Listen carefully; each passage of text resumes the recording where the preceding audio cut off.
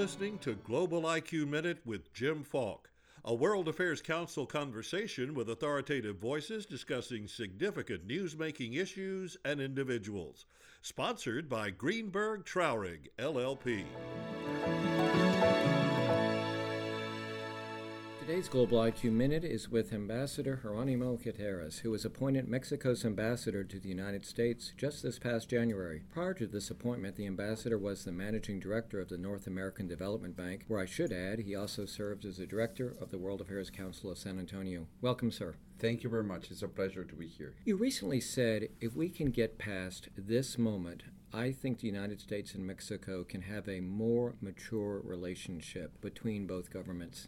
What did you mean by that? What I was trying to say is that the present moment we're living, it's in a way a strong post-NAFTA disagreement between Mexico and the United States. But this disagreement takes place, in my view, as partners, not as distant neighbors as we once were labeled. And my experience is that if partners have a disagreement but are able to walk through it, usually end up being a much more mature relationship and a better relationship because they know more about each other, they probably understand each other better, and they know better what to expect. That's what I meant when I think a more mature relationship is very much at hand.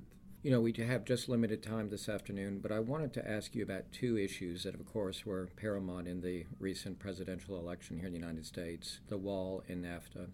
Let's talk about NAFTA first, because it seems as if the administration has perhaps walked back a little bit from calling it the worst trade agreement ever and that it was going to be torn up.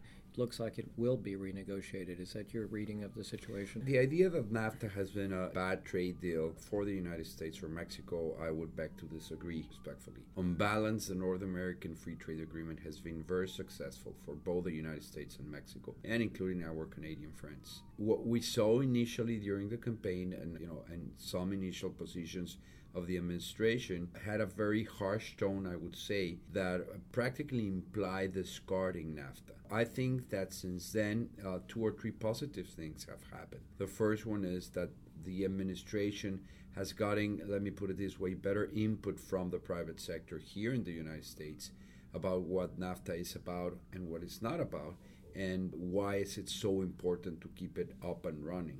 The second thing is also that the Mexican and the U.S. governments have had a series of meetings and dialogues during February and March that have helped explain better the positions on both sides. And therefore, there is a growing opinion, if not consensus yet, that there is room to improve the North American Free Trade Agreement in a way that addresses concerns that are legitimate.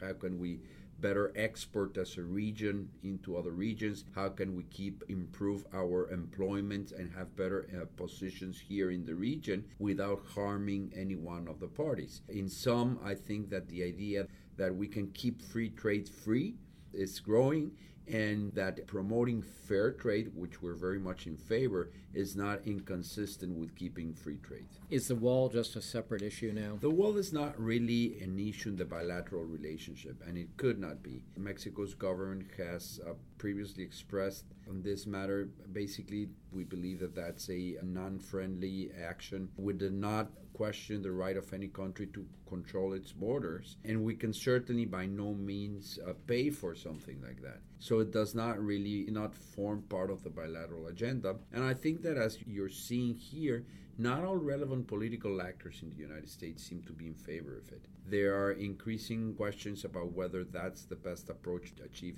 security in the border, and that's something that I guess will have to be processed through the democratic process here in the United States. One of the surprising things in the last election was that Mexican Americans did not turn out to the polls as much as had been anticipated. Why do you think that was the case?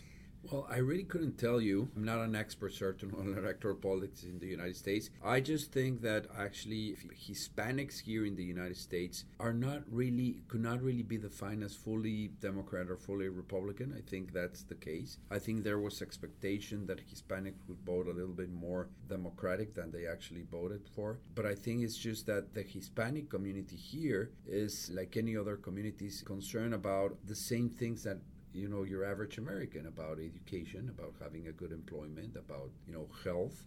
and I guess they ever think is going to offer them a better package there. I get the sense you're more optimistic today than you might have been in January, and that's a good thing.